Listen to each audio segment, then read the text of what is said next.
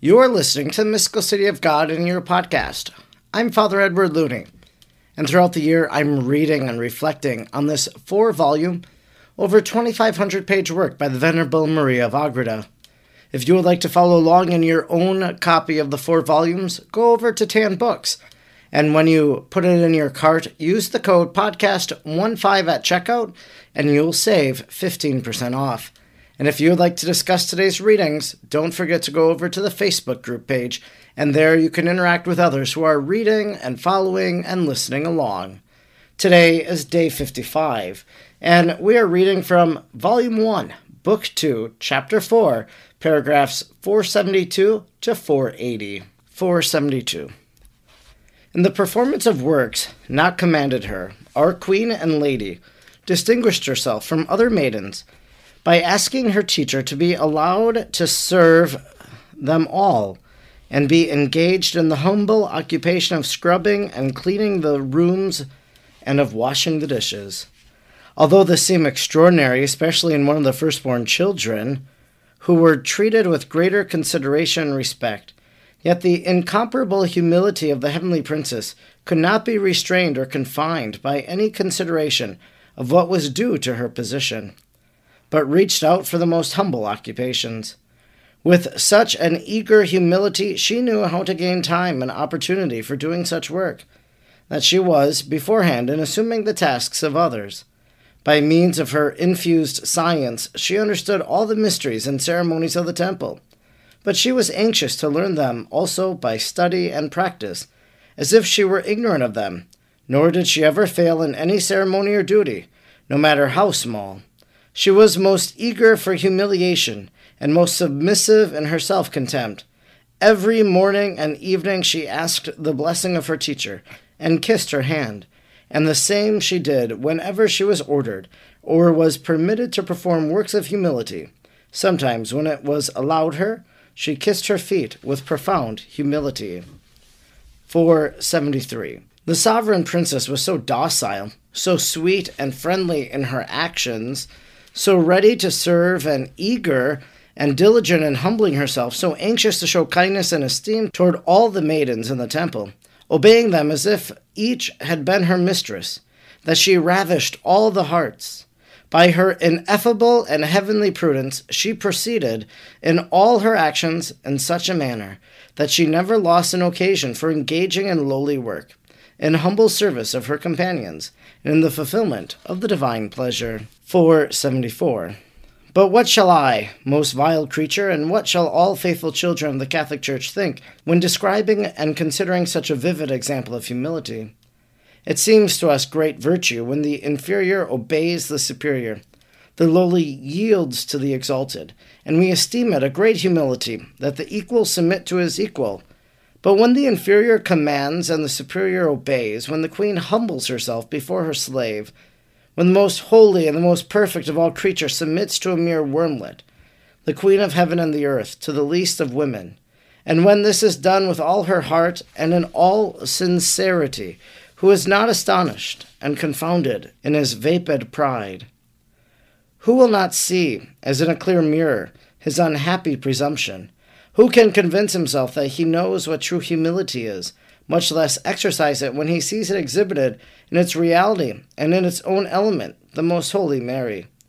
Let us souls who live under the vow of obedience approach this light in order to perceive and correct the disorders which show themselves whenever obedience to our God-given superiors requires renouncement of our whims, and therefore becomes hard and troublesome. Here, let our hardness be crushed.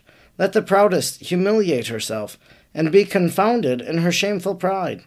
Let her banish all presumption, and let her not account herself obedient and humble, because on certain occasions she has yielded to the superiors, for she is yet far from thinking herself inferior and beneath her companion, as Mary did, who is superior to all. 475. The beauty, grace, elegance, and courteousness of our queen was incomparable, for all the natural graces and gifts which were hers in a most perfect degree were reinforced by the splendor of supernatural or divine grace, and effected a marvelous union of grace and beauty in all her being and activity, enthralling all in love and admiration of her. Divine providence moderated these outward demonstrations of this affection, which those who conversed with her would have shown if they had been left to the natural force of their spontaneous love of the queen. In eating and in sleep, as in all other virtues, she was most perfect. She observed the measure dictated by temperance. Never did she exceed, nor could she. Rather, she deducted from the necessary.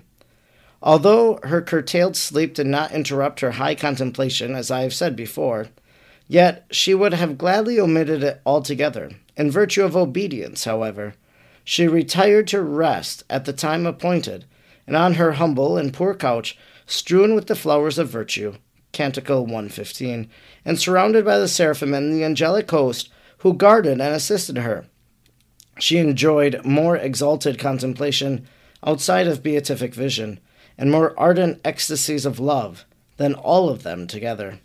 476. She divided her time and applied it with a rare prudence, so as to give to each of her actions and occupations its proper share.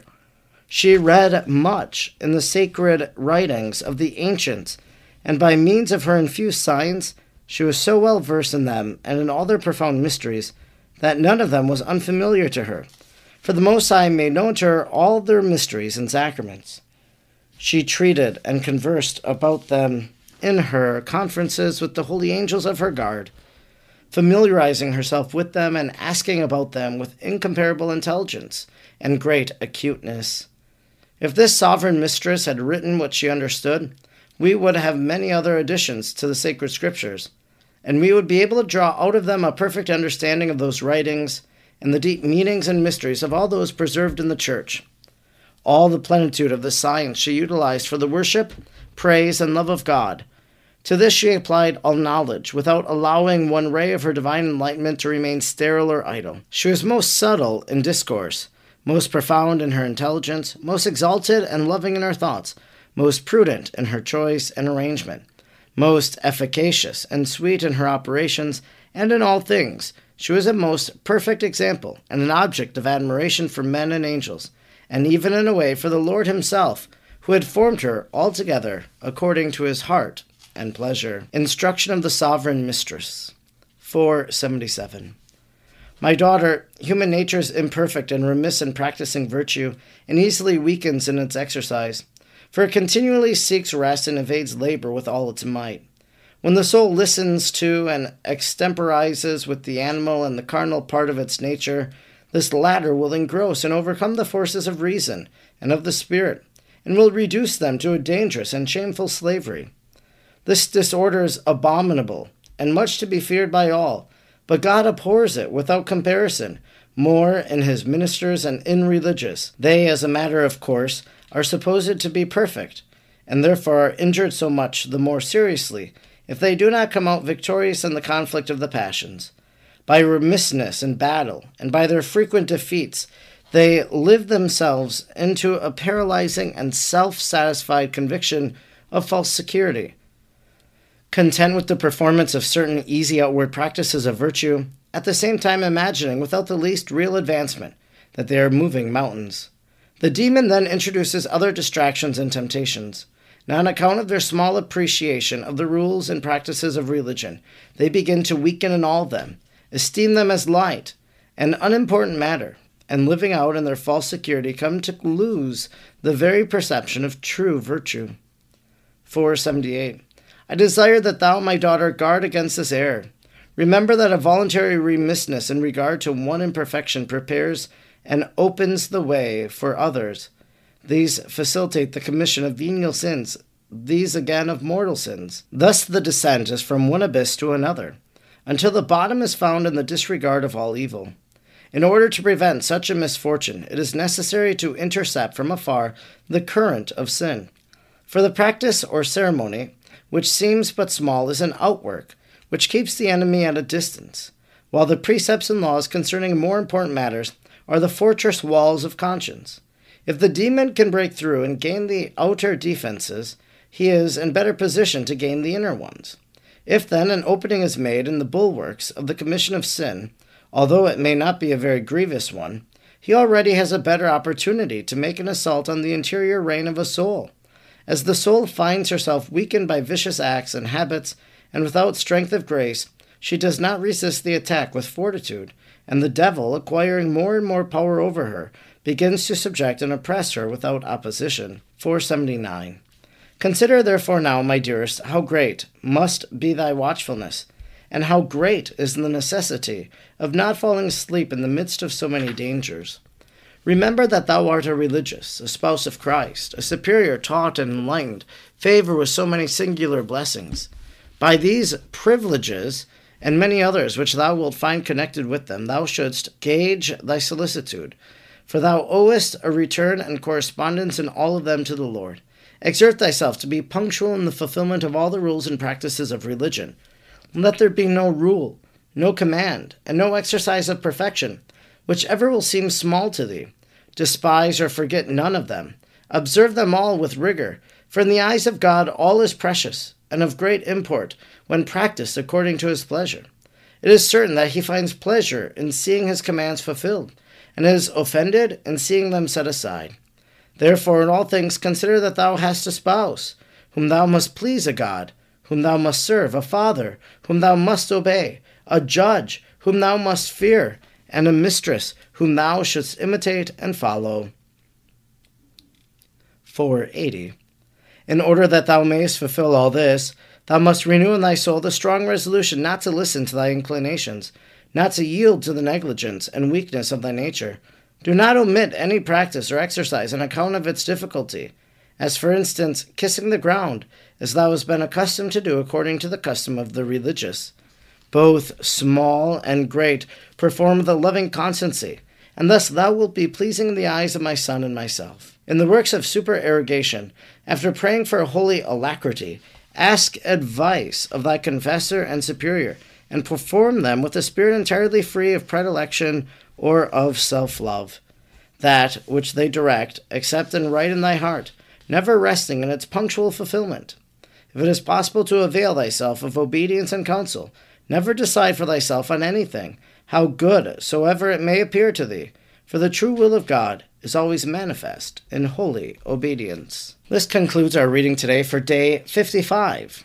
We were reading from Book 2, Chapter 4, and we finished Chapter 4 today, reading paragraphs 472 to 480. One of the things I think we can appreciate about the Blessed Virgin Mary is that she performed ordinary tasks at times.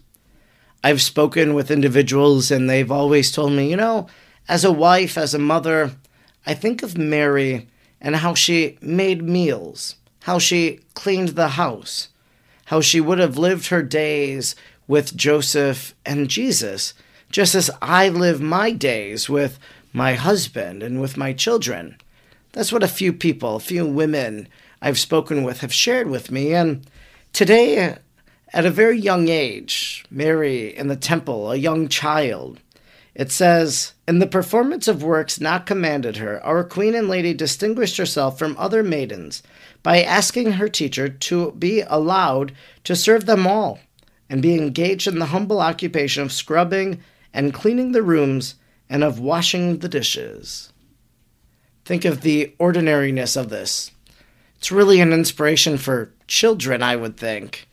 Your children or grandchildren, maybe impart to them, tell them this story, that the child Mary, the mother of Jesus, sought to do her chores. Think about the child Jesus himself, how he would have been obedient to Joseph and Mary, and also would have done his chores as well. Not only is it good for young people, but it's also good for us. Maybe an encouragement for us to not delay doing those things we notice around the house we need to do, but to do them readily. This example of Mary can inspire us in our daily living of our ordinary tasks. Another thing Mary did. She read much in the sacred writings of the ancients, and by means of her infused science, she was so well versed in them and in all their profound mysteries. She was much read in sacred writings. Think about your spiritual reading. Of course, the mystical city of God is a part of your spiritual reading right now. You're being inspired by these words.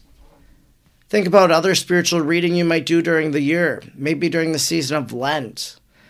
Do you familiarize yourself with catalogs from Catholic companies and publishers, and maybe say, maybe God wants me to read one of these books. Have you visited a local Catholic bookstore, perusing the shelves, seeing if a book spoke to you? Maybe that would be the book that God wants you to read in that moment. Spiritual reading. Mary in the temple, she undertook the reading of spiritual texts. We can undertake spiritual reading as well. I'm Father Edward Looney, and throughout the year I'm reading and reflecting on the mystical city of God. I'm honored that you joined me today, and I hope you'll join me again tomorrow. May God bless you, and Mary pray for you.